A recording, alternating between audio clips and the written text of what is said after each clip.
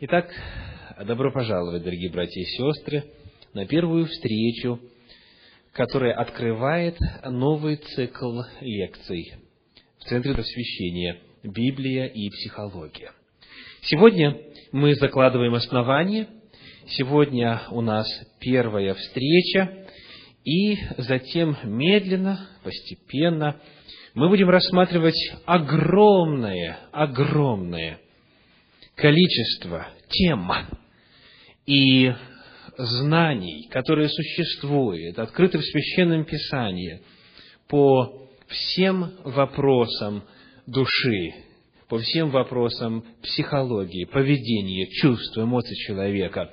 Библия столько много говорит о психологии, и христиане так мало в среднем знают об этом, что иногда приходится просто удивляться тому, как же мы это пропустили. Как случилось, что мы этого не знали? И почему мы эти годы и для многих десятилетия жили с таким тяжелым грузом, с нерешенными психологическими внутренними проблемами, в то время как Священное Писание уже давным-давно, будучи вдохновлено Божьей любовью, открыло нам эти неизменные величественные принципы.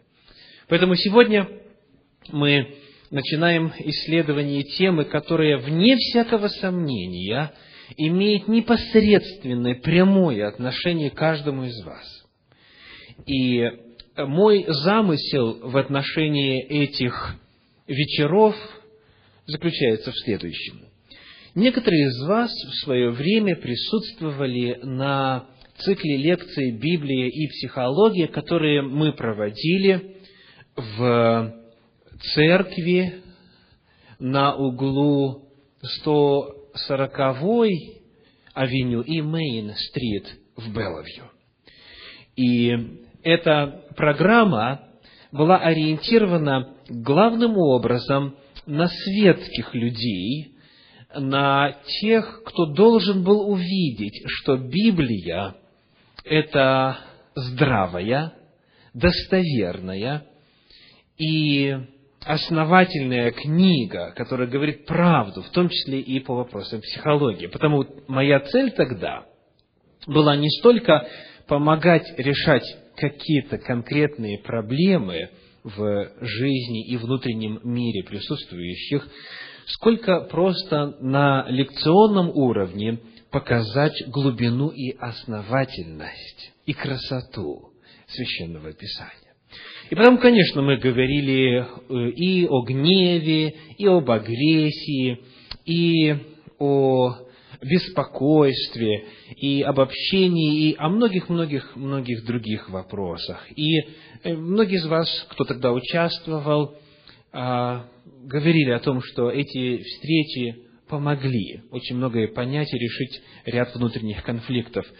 Но потенциальная степень практического применения этих истин в этом цикле будет гораздо больше, потому что у нас нет людей, которых нужно убеждать в истинности Священного Писания. Мы сразу же непосредственно займемся решением этих проблем. И потому задача моя облегчается.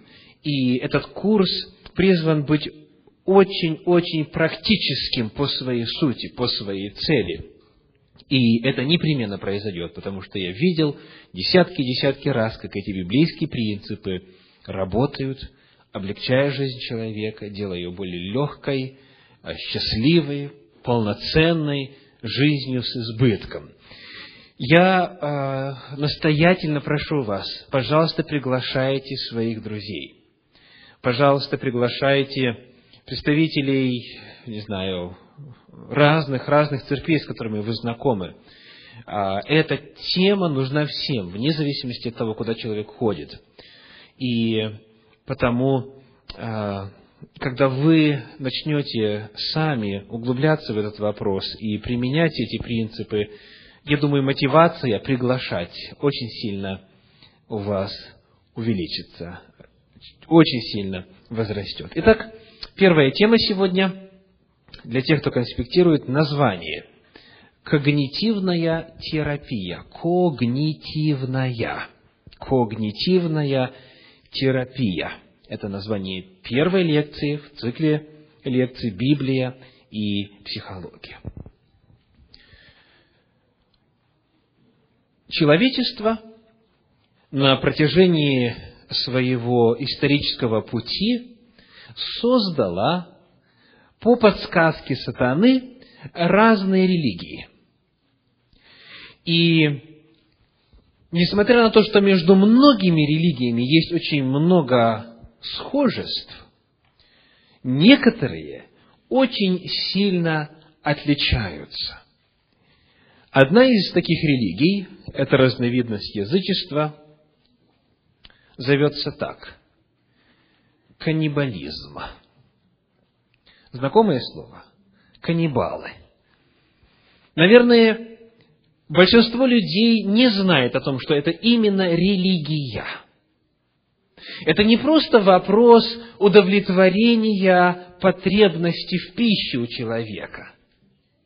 Каннибалы убивают людей не потому, что им кушать хочется, хотя это тоже есть составляющая часть этого процесса.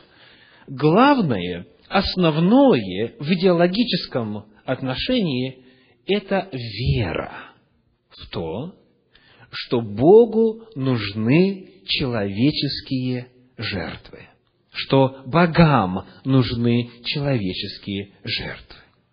И как в Ветхом Завете, в Священном Писании, когда приносились Богу, истинному Богу, жертвы животных, и, в частности, одна из них, мирная жертва, состояла в том, что человек приносил, часть только сжигалась, а остальное, что с этим происходило? Он забирал себе, созывал свою семью, родных, знакомых, друзей, и они эту жертву поедали, как священное действие, как акт служения Богу. Точно по такой же схеме каннибалы, созывая своих родных и знакомых и друзей, в благодарности Господу за хороший день, могли часть этого мяса человеческой плоти сжечь на алтаре, а большую часть употребить во славу Божию.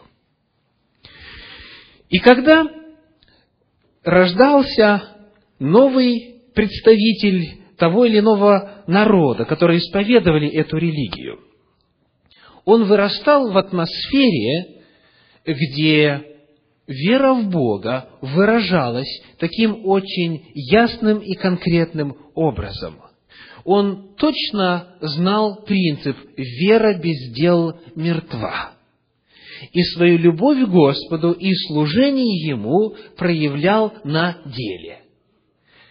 Когда нужно было изловить представителя противоположного племени, иноверца, и изжарить его во славу Божью.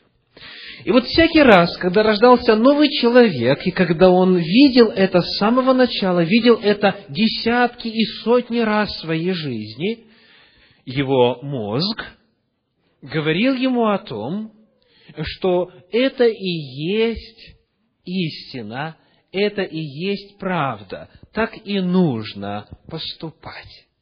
И о том, что каннибализм – это изуверство, о том, что это варварство, о том, что это противоречит всем принципам нравственности, и мысль подобная в голову человеку не приходила. Вторая иллюстрация, которую я хочу предложить вам в самом начале исследования нашей темы «Когнитивная терапия». Такова. В одной из распространенных в древности религий человечества, а именно в зороастризме, похоронные обычаи очень сильно отличаются от наших, европейских. И имеется в виду Европа уже похристианизированная, как выражаются исследователи. Зороастризм запрещает погребение человеческих трупов. Почему? Потому что нельзя осквернять землю. Зороастризм также запрещает сожжение человеческих трупов. Почему? Потому что для произведения огня необходимо использовать растения, дерево, кустарники и так далее. И соприкосновение с разлагающимся телом – это тоже осквернение природы. Более того, огонь в зороастризме – это нечто священное. И святое приводить в соприкосновение с разлагающимся тоже нельзя. Итак, хоронить нельзя в землю, сжигать нельзя, как, например, в некоторых направлениях индуизма. Что же делать с останками вашего отца, или матери, или жены, или мужа, любого родственника? Что делать? Зороастризм говорит, нужно оставлять труп в каком-либо пустынном возвышенном месте на горах, для того, чтобы хищные звери и хищные птицы употребили его. И есть специально обученные и посвященные на эту процедуру люди, которые отправляются с трупом высоко в горы и помогают птицам и хищным зверям съесть этот труп. То есть они расчленяют труп. Расчленяют, они помогают раздробить суставы, кости и так далее. То есть медленно, постепенно они кидают стервятникам части тела умершего близкого или любого другого жителя. И таким образом отправляют человека в круговорот веществ в природе. А теперь вопрос. Как вам чувствуется, когда вы слушаете такие рассказы? Ужас, не правда ли? Ужас.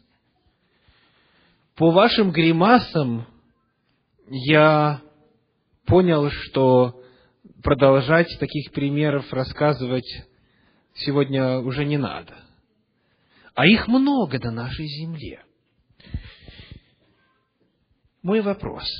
Когда маленький человечек рождается в семье зороастрийцев, и он знает, что хоронить нельзя и сжигать нельзя, а нужно расчленять тело и отдавать на съедение хищным зверям и птицам, скажите, может ли ему в голову прийти идея о том, что это, как-то не по-человечески, как вот европейцы бы сказали? Нет. Эти два примера подводят нас к сути проблемы. Как работает человеческий мозг? Как работает человеческое сознание? Мы, жители 21 века, и в особенности те, кто вырос на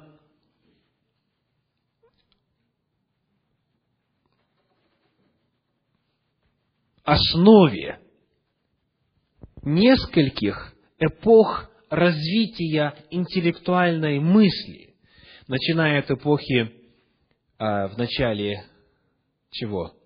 Возрождения, эпоха Ренессанса, возрождение наук, искусства и так далее, после средневековьего засилья церкви. Потом очень важная эпоха просвещения, и там человеческие способности еще больше превозносились, и теперь говорили, что человек не только что-то может, он все может. Потом последовала эпоха появления теории эволюции, самозарождения и последующего развития, и нас воспитали на вере в то, в особенности тех, кто прошел через советскую школу обучения, что мозг человека – это безошибочная интеллектуальная машина, которая в состоянии различать, где правда, а где неправда, где факт, а где ложь, где истина, а где заблуждение.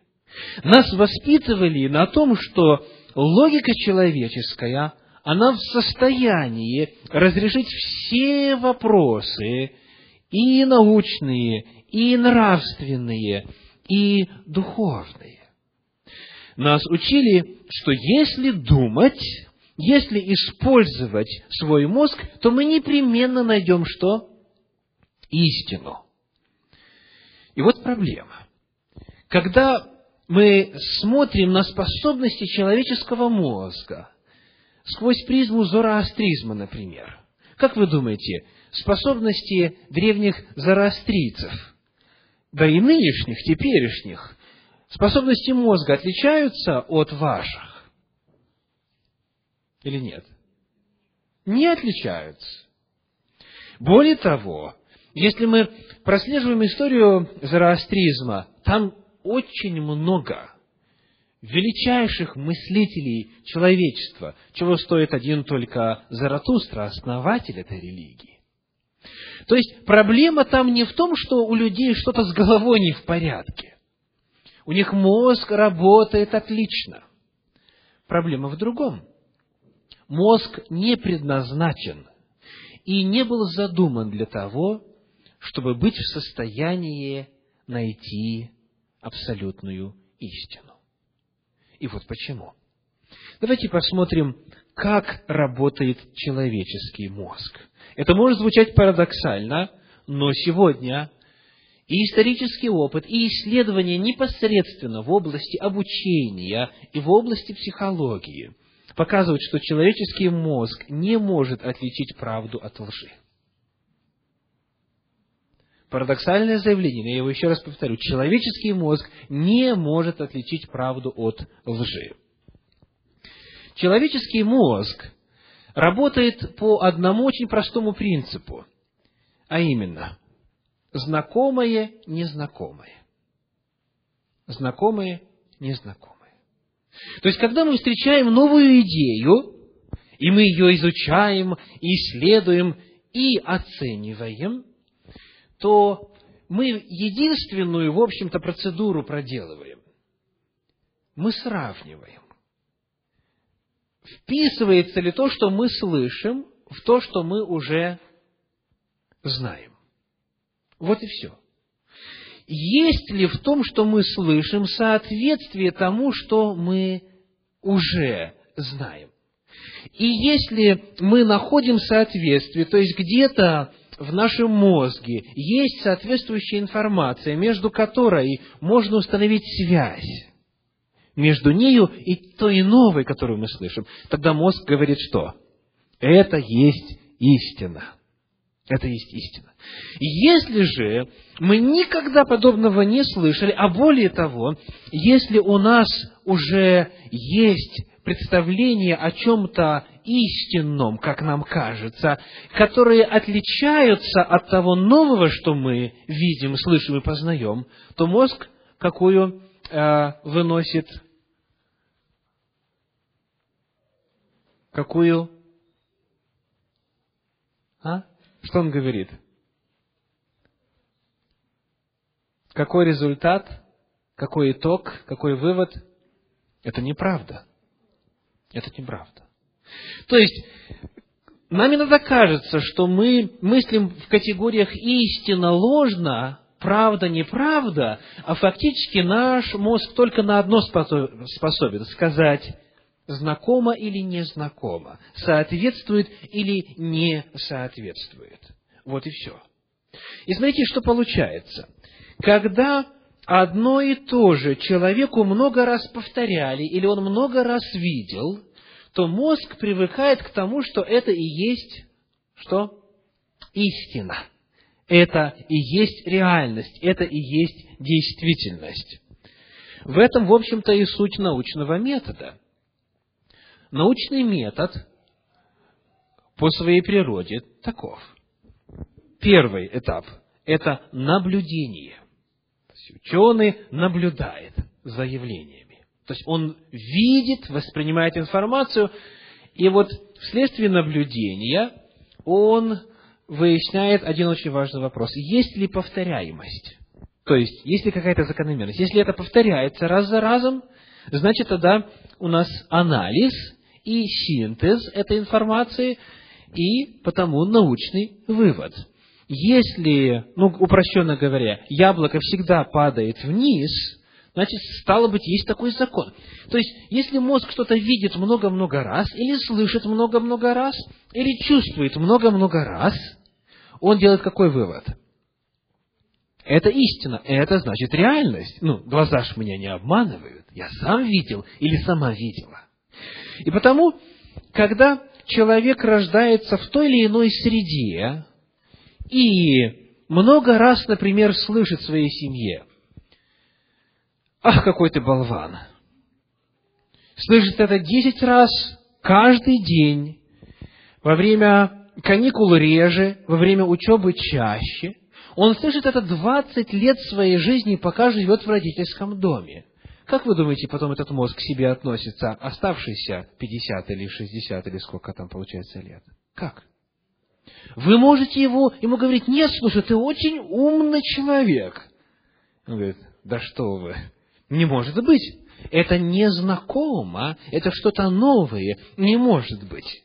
Потому что люди, которые меня знали, которые меня воспитали, они меня убедили. То есть, если мозгу что-то очень часто повторять, то мозг с этим соглашается как с абсолютной истиной. И потому всю свою жизнь дальше он уже на основании этой базовой, изначальной информации принимает решение: правда, неправда. А фактически, по сути, помните, знакомо или незнакомо. Примеров и иллюстраций, и областей, и сфер, где этот принцип проявляется, огромное, великое множество. Жизни буквально миллионов людей искорежена благодаря тому, что в них закладывали определенную информацию, которая тормозила и не давала им возможности реализовать весь потенциал, который Господь в них вложил. Или, если вы, например, человеку, который верит в безусловное бессмертие души, и который много раз видел, как родители ставили свечку за упокой, чтобы ему хорошо или ей хорошо было там, и который сам участвовал в этих обрядах, и который постоянно об этом слышит, и которому бабушка его умершая приходила много раз, и так далее, и так далее. Когда вы ему говорите о том, что Библия учит об условном бессмертии души, когда Библия фактически говорит о том, что только един имеющий бессмертие кто? Бог, а все остальные, да, бессмертны, но на условии взаимоотношений с Богом, как человек воспринимает эту информацию? Конечно, это ложь, он говорит. Почему? Потому что я знаю, я видел. И можете ли вы сомневаться в том, что он видел? Нет. Он на самом деле видел и разговаривал с этой бабушкой. Или с тем, кто выдавал себя за его бабушку.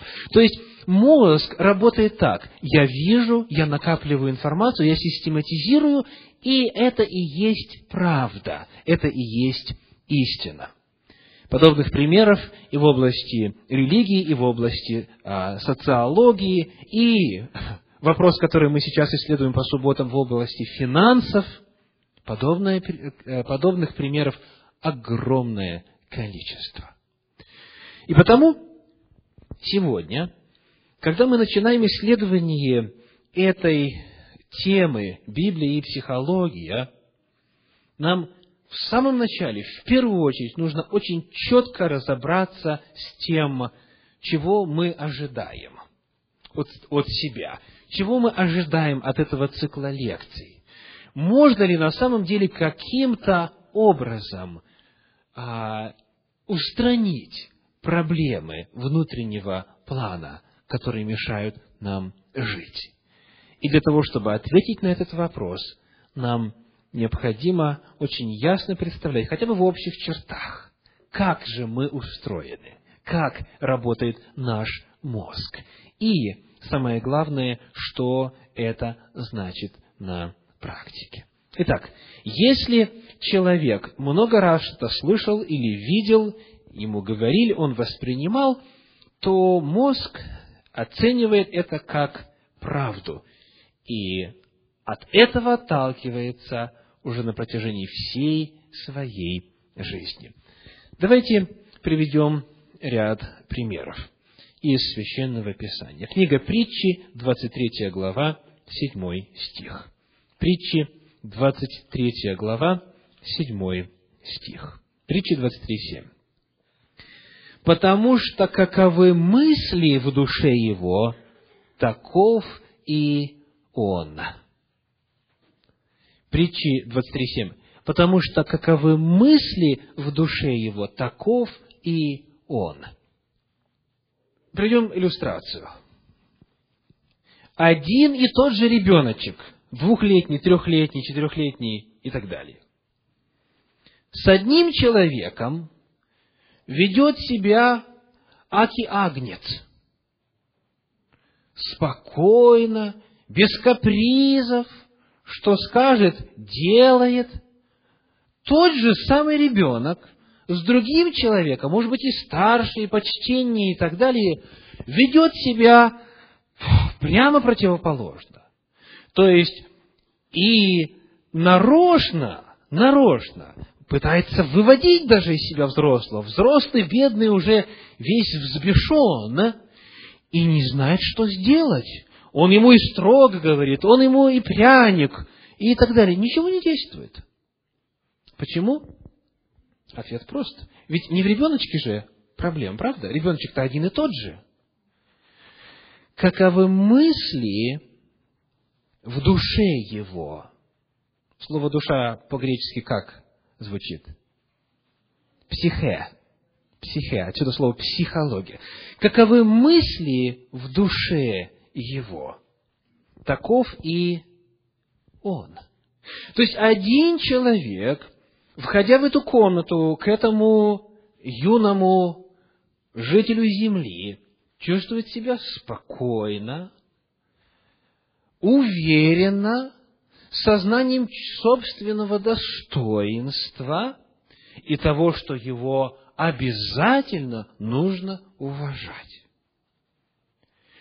И потому ему не нужно даже тона повышать. Он очень спокойно, ласково, с любовью решает эти проблемы. А другой заходит, и в душе у него смятение, раздражение. Он вспоминает, как на работе его сегодня в очередной раз, и как в магазине, и так далее. И вот он весь внутри, как сжатая пружина, которая готова все вокруг поменять, разрушить. Он не уверен, он боится, и таким уже давно был. И это, естественно, проявляется и в манере говорить, и в словах, которые он использует, и во взгляде, и в жестах, и во всем. И это маленькое существо, которое Богом одарено удивительной проницательностью по природе, оно сразу чувствует и говорит, на этого можно внимания не обращать. Почему? Потому что он в душе таков. Он может даже напустить себя серьезную мину. Он даже может для пущей строгости, не знаю, какой-то инструмент взять для наказания. Все равно бесполезно. Потому что изначально мысли человека, то, как он себя оценивает, то, что у него внутри происходит, оно его определяет. И вот Священное Писание говорит о том, что для того, чтобы поменялся человек, для того, чтобы поменялось отношение к нему окружающих, в первую очередь, что должно поменяться? Мысли должны поменяться. Мозг должен воспринять истину. И он должен услышать эту истину много-много-много раз. По крайней мере, хотя бы столько же, сколько он слышал ложь о себе. И вот только так, только благодаря изменению мышления и происходит преобразование личности. Посмотрим еще на один пример Священного Писания. Евангелие от Иоанна, 5 глава, стихи с 19 по 21. Иоанна, 5 глава, стихи с 19 по 21.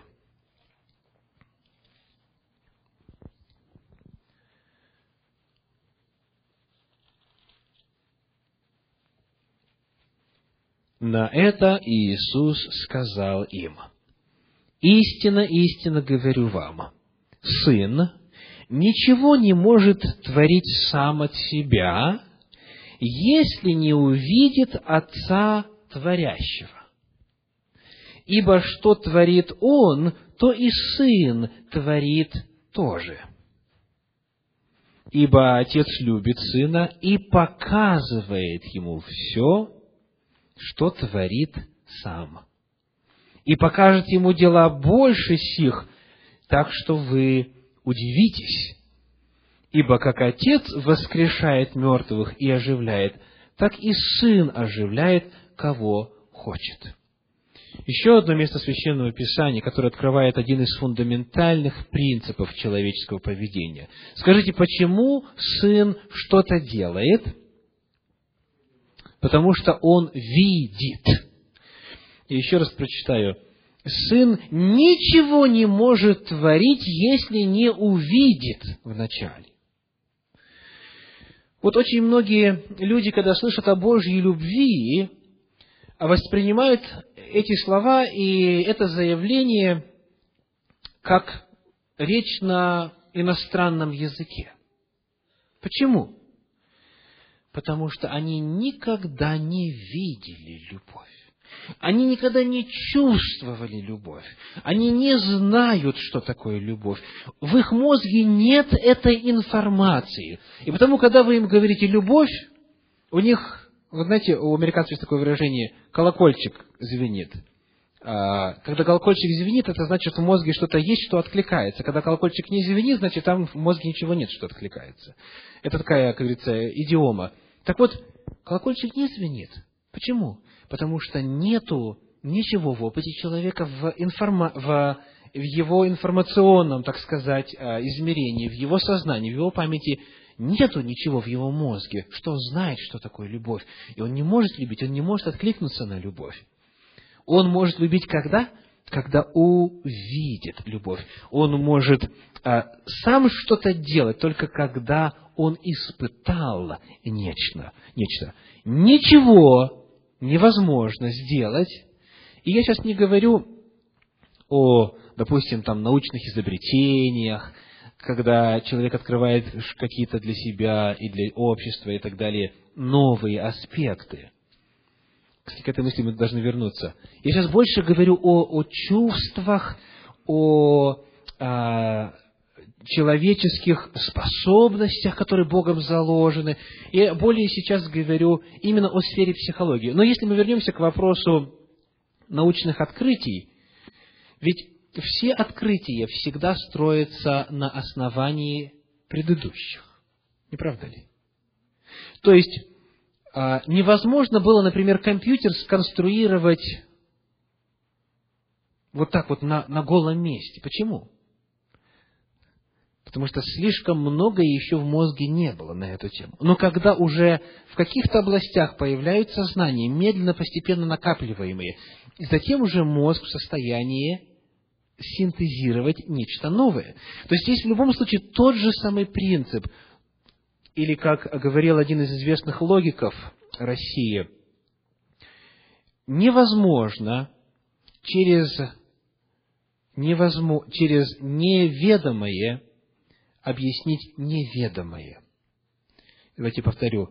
Невозможно неизвестное объяснить человеку через неизвестное. Иными словами, когда мы что-то объясняем, мы должны найти, что человек уже знает на эту тему, и потом проложить мостик между тем, что он знает, и тем новым, и показать, что это то же самое, только чуть-чуть более расширенное и так далее. Это единственный путь работы с мозгом.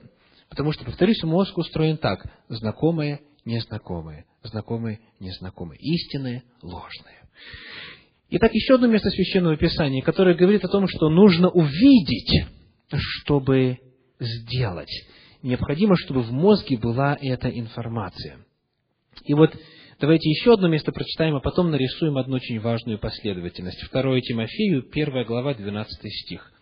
2 Тимофею, 1 глава, 12 стих.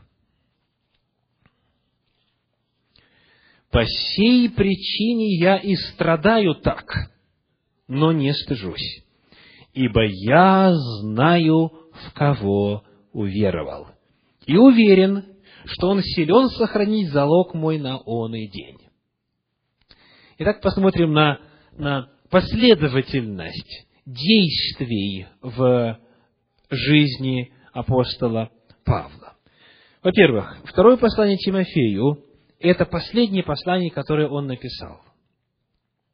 Здесь он пишет: «Я уже становлюсь жертвою». 4 глава, 6 стих. «Ибо я уже становлюсь жертвою», 4:6, «и время моего отшествия настало». Он знает, что его скоро казнят.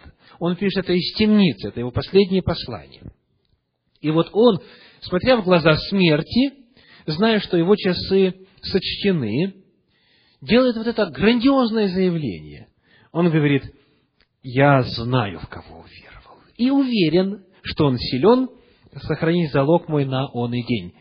По сей причине я и страдаю так, но не стыжусь». Посмотрим на апостола Павла.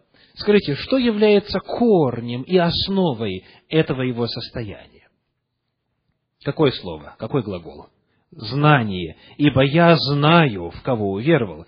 Он не просто говорит: «Я знаю информацию», он именно знает его. Он не говорит: «Я знаю о том, в кого уверовал». «Я знаю, кого уверовал».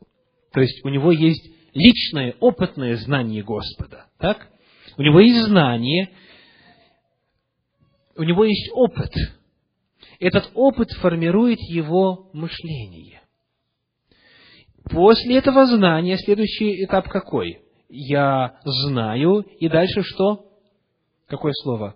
Уверен. Скажите, а уверенность это что такое? Это чувство, не так ли? Это сфера психологии. Это чувство. Уверенность не может быть просто на пустом месте. Невозможно внушить себе уверенность. Она всегда основывается на опыте. Итак, он видит, у него есть опыт, у него есть определенные знания, мышление, дальше чувства, и эти чувства побуждают его к чему? К определенному поведению. Он говорит, еще раз: «По сей причине я и что? И страдаю так, но не стыжусь, и не смущаюсь, и радуюсь». Итак, другой человек уже давным-давно выплакал бы все слезы, которые есть, и которых нету. Другой уже давно бы похоронил себя еще живьем, смотря в глаза смерти. Наполнился бы и стонами, и воплями, и страшная кончина. Апостол Павел знает, что умрет, но это его не смущает. То есть в этих обстоятельствах, в этой сырой темнице, кстати, сегодня известно, где это было, это далеко не самые лучшие условия содержания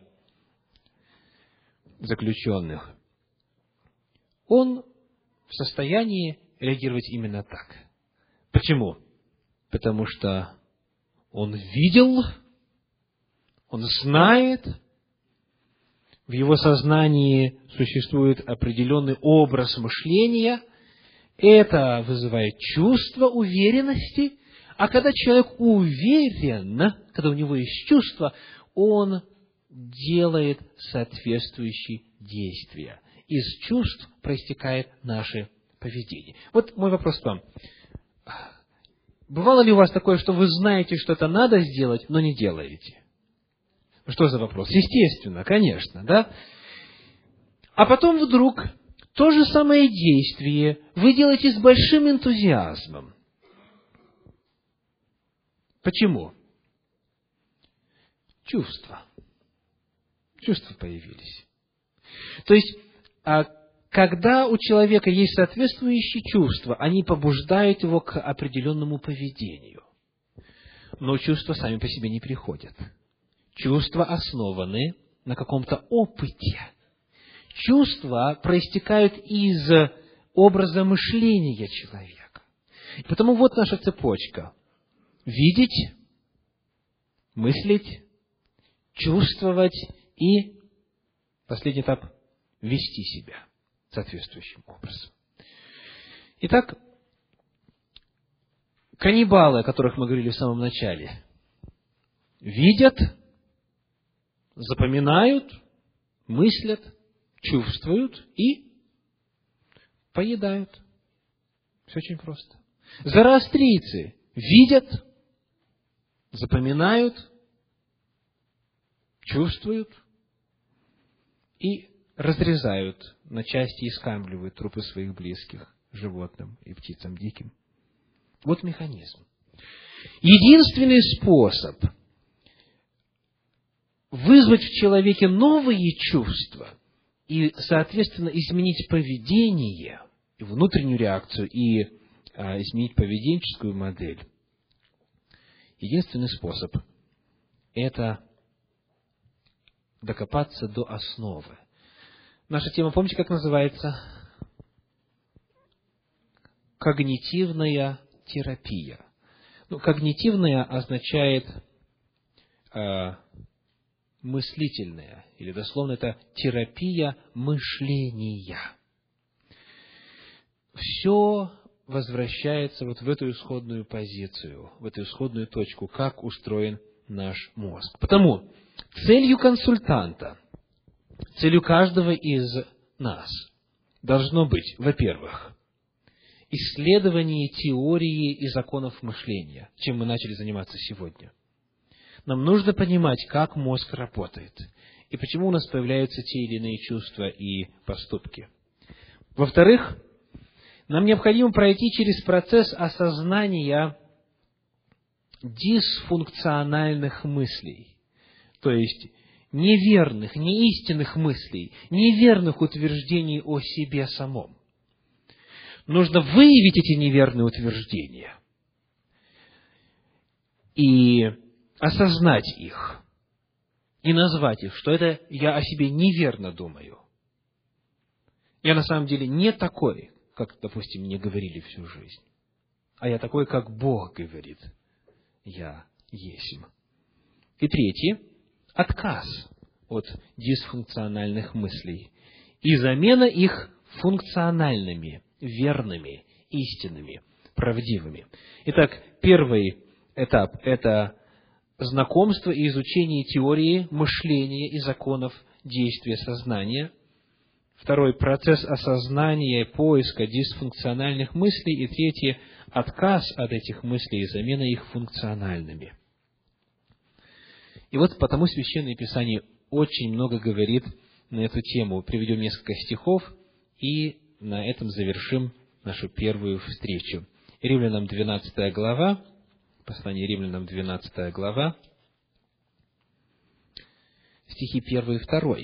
Римлянам 12 глава, 1 и 2. «Итак, умоляю вас, братья, милосердием Божьим, представьте тела ваши в жертву живую, святую, благоугодную Богу для разумного служения вашего. И не сообразуйтесь с веком сим, но преобразуйтесь обновлением ума вашего, чтобы вам познавать, что есть воля Божья, благая, угодная и совершенная». Вот это призыв. К чему? К обновлению, к преобразованию ума. Не сообразуйтесь с веком сим. В этом веке, в этом мире дьявол уже 6000 лет оставляет свои следы. И он создает идеи и утверждения, которые кажутся истинными, потому что все так говорят, потому что все так думают. Вместо этого, вместо того, чтобы приводить свой мозг и насыщать его вот этой неверной информацией, которая, в свою очередь, будет порождать неверные чувства и неверное поведение, Священное Писание говорит, Стройте ваше мировоззрение и ваши мысли и образ мышления на воле Божьей, которая благая, угодная и совершенная.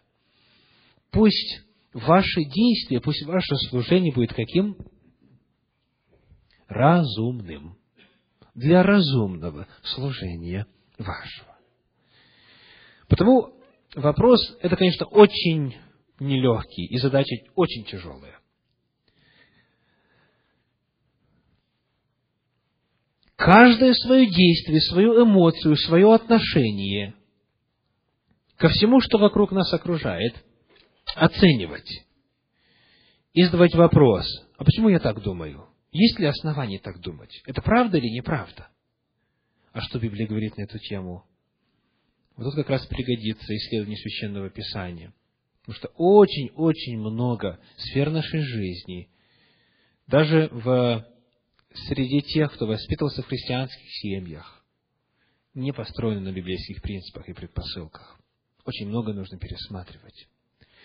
И потому это означает начать путь размышления, постоянно анализировать. Я вот это сказал или сказала. А почему? С какой стати? Это правда или неправда? Священное Писание дальше пишет, Ефесянам 4 глава 8 стих. Ефесянам 4 глава 8 стих.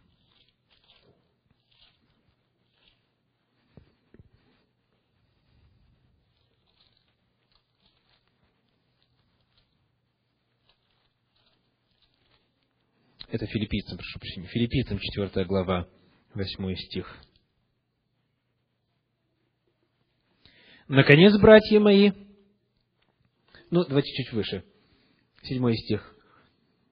Мир Божий, который превыше всякого ума, соблюдет сердца ваши и помышления ваши во Христе Иисусе. Наконец, братья мои, что только истинно, что честно, что справедливо, что чисто, что любезно, что достославно, что только добродетель и похвала, о том помышляйте. Итак, наши мысли, наш образ мышления, наш мозг должен основываться на вот том, что перечислено, что истинно, честно, любезно, достославно и так далее. Об этом помышляйте. И если это так, то это, в свою очередь, будет пробуждать в нас соответствующие чувства, эмоции и соответствующее поведение. В Священном Писании это называется так – покаяние. Покаяние. Кто знает, что такое покаяние дословно? Да, это греческое слово «метаноия». Из двух частей состоит. «Мета» – это перемена, и «ноия» – это разум, сознание, мышление. Покаяние. Покаяние – это метаноия, это преобразование ума, это изменение отношения. И вы знаете, процесс покаяния для огромного числа людей только-только начался. В отношении чего-то, пересмотрено, изменено. Но есть огромное количество сфер в нашей жизни, в особенности, что касается сферы психологии, где очень много работы еще нужно произвести. Потому покайтесь, дорогие братья и сестры. Покайтесь. Покайтесь и вот в обычном смысле, в том смысле, как в русском языке используется это слово, покайтесь за то, что вы сами себя лишали радости и счастья и удовольствия в жизни. И покайтесь в том смысле, что начните процесс пересматривания, пересмотра, исследования, анализа того, что вы думаете о себе, о других, и правда ли это, основано ли это на реальности. Итак, когнитивная терапия – это терапия мышления. Просто ради иллюстрации хочу привести вам результаты исследования некоторых христианских психологов. Один из них Альберт Эллис, который в свое время провел исследование нерациональных убеждений, которые являются частью того, что мы говорим сами себе. И вот эти утверждения, в свою очередь, формируют наши чувства и поведение. 11 самых распространенных неверных утверждений, которые человек говорит сам себе и на которых строит свою жизнь. Проверьте себя. Итак, первое. Все должны меня любить. Второе. Это ужасно, когда что-то происходит не так, как я хочу. Во всех неприятностях, которые со мной происходят, виноваты обстоятельства и люди, которые находятся вне зоны моего контроля. Я должен расстраиваться из-за любых угроз и концентрировать на них все свое внимание. Лучше избегать проблем, чем сталкиваться с трудностями. Я должен быть совершенно компетентным в любой ситуации. Если что-то однажды повлияло на мою жизнь, то оно будет постоянно влиять на меня. Это очень распространенная ложь. Дальше. Я буду счастлив, если не буду бороться со сложившимися трудностями. Я обязан иметь полный самоконтроль. Я не буду контролировать свои эмоции, и потому не несу за них ответственность. И последний. Из любой ситуации есть соответствующий выход, и если я не найду его, то произойдет катастрофа. Конечно, эти утверждения тоже следует подвергнуть анализу в свете Священного Писания и так далее, но я думаю, что большая часть их в действительности отражает ложь, которую мы сами себе говорим. И если потом у нас не получается соответствовать этим лживым постулатам, то, естественно, у нас конфликт в душе, у нас раздражение в душе, у нас чувство угрозы, тревоги, нереализованности в жизни и так далее, и так далее. И отсюда это, естественно, влияет на то, как мы с женой, с мужем, с детьми разговариваем и так далее. И, напоследок, иллюстрация. Когда мы впервые садились за руль автомобиля и учились им управлять, мы не были полностью уверены в том, какую педаль и в какое время нажимать, когда переключать передачу, когда поворачивать голову, что делать вначале, повернуть голову, потом включить знак поворота или наоборот, и так далее, и так далее. После определенного количества тренировок, достаточного повторения информации о том, как водить машину, мозг программирует это для воспроизведения. То, о чем я говорю в самом начале. Как действует мозг. Поэтому те из нас, кто научился водить машину, делают это как? Автоматически. Автоматически. Не думая об этом. Почему? Мозг обладает способностью записывать убеждения и информацию в подсознании. И они остаются там до тех пор, пока мы не начнем сравнивать их с другими убеждениями. Теперь представьте, что вам нужно переехать в Англию жить. Вы вдруг обнаруживаете, что вождение в Англии очень сильно отличается от того, к чему вы привыкли. Теперь вам приходится ехать по левой стороне дороги, там, где в Америке было бы написано что? Wrong way. Не туда. И руль находится где? С правой стороны автомобиля. Но после того, как мы снова и снова повторяем новую информацию, наш мозг в конце концов сдается. И что делает? Перестраивается. Он как бы стирает, но стирает не в полном смысле этого слова, условно, как бы стирает старую и уже подсознательно вводит новую информацию. Такое программирование мозга меняет поведение человека.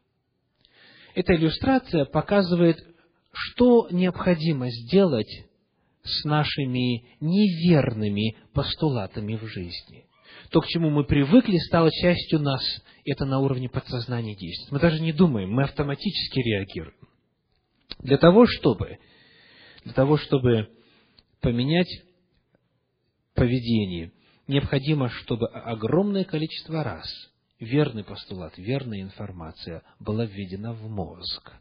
И тогда мозг начнет воспринимать ее как истинную, и тогда, еще следующий этап, он записывает это в подсознание, и мы тогда ведем себя естественно, не раздражаясь, не беспокоясь, и так далее, и так далее.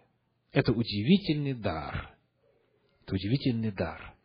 Но Господь дает этот дар, рассказывая о том, каков путь его получения. Скажите, как узнать, где найти правду? Как узнать, это правильный постулат, истинный или ложный? Как узнать, где источник объективной, правдивой, абсолютной информации? Евангелие от Иоанна, 8 глава, 38 стих говорит, Иоанна 8:32. 8:32 стих, да, 8:32. «И познаете истину, и истина сделает вас свободными».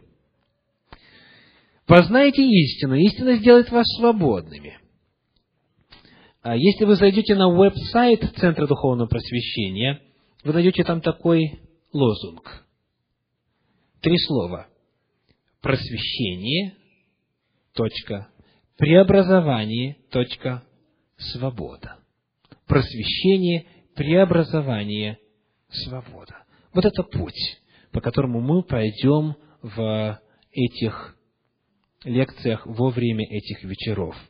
Послание Евреям, 4 глава, 12 стих, говорит, Евреям 4:12, «Ибо Слово Божье», помимо того, что оно есть истина, да? Иисус Христос говорил, «Слово Твое есть истина». Евангелие от Иоанна, 17 глава, кажется, 17 стих. Сейчас я проверю для тех, кто записывает. Все правильно. Иоанна 17:17. «Освети их истиною Твоею, Слово Твое есть истина». Мы будем обращаться к Слову Божию, к Священному Писанию, к Библии. И когда мы будем узнавать информацию у нас, в отличие от учебников по психологии и иных трудах, или иных трудов, написанных людьми, есть одно удивительное отличие. Евреям 4:12.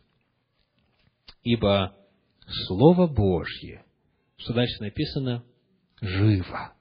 «Ибо Слово Божье живо и действенно, и острее всякого меча обоюдоострого. Оно проникает до разделения», что дальше? «Души и духа». Как раз это нам понадобится. До разделения души и духа. Слово «душа» в оригинале «психе», психология. «Составов и мозгов, и судит помышления и намерения сердечные». Это не просто информация. Даже если бы это была просто информация, истинная информация, отражающая реальность, и то уже это было бы огромное благословение для нас. Но это не просто слова. Это слово, которое какое? Живое. Живое. И потому мы можем очень сильно сократить путь. Нам не нужно столько же раз повторять для себя истинные утверждения, сколько нам повторяли ложные. Потому что то были мертвые слова, дьяволом придуманные, предложенные, а здесь Божьи. У них намного больше силы, эффект намного больше. Мы можем существенно сократить путь. Потому, вооружившись Библией, вооружившись Словом Божьим, мы, понимая хотя бы на таком общем уровне принципы работы сознания человека, пойдем теперь к конкретным проблемам, с которыми мы живем каждый день и сталкиваемся, и вынуждены решать. И будем прилагать к этим ситуациям библейскую истину, истину Слова Божьего, и то, что сегодня известно об устройстве человеческого организма, естества, нервной системы, мозга и так далее. Потому обязательно приходите. Через 1 неделю мы будем встречаться. Приводите своих друзей, знакомых. Расширяйте этот круг. Я уверен, что количество посетителей и участников будет постоянно расти. это то, что нужно каждому из нас. И главное, у нас есть истина, которая освободит нас, и она жива и действенна. Аминь. Давайте будем молиться.